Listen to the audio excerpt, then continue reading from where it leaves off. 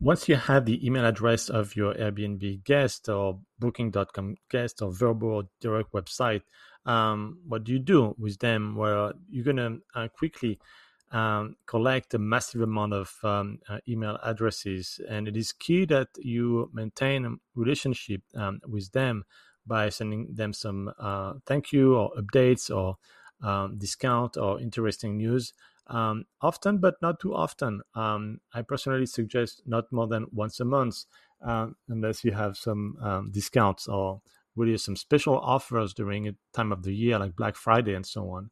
And you need to have this process that is done in a software.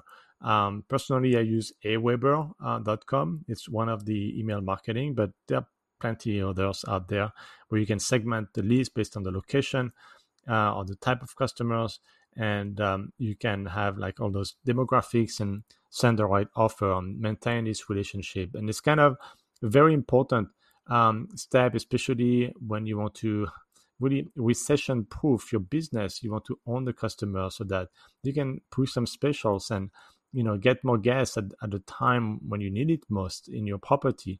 That way you can minimize the lows, the fluctuation of the demand.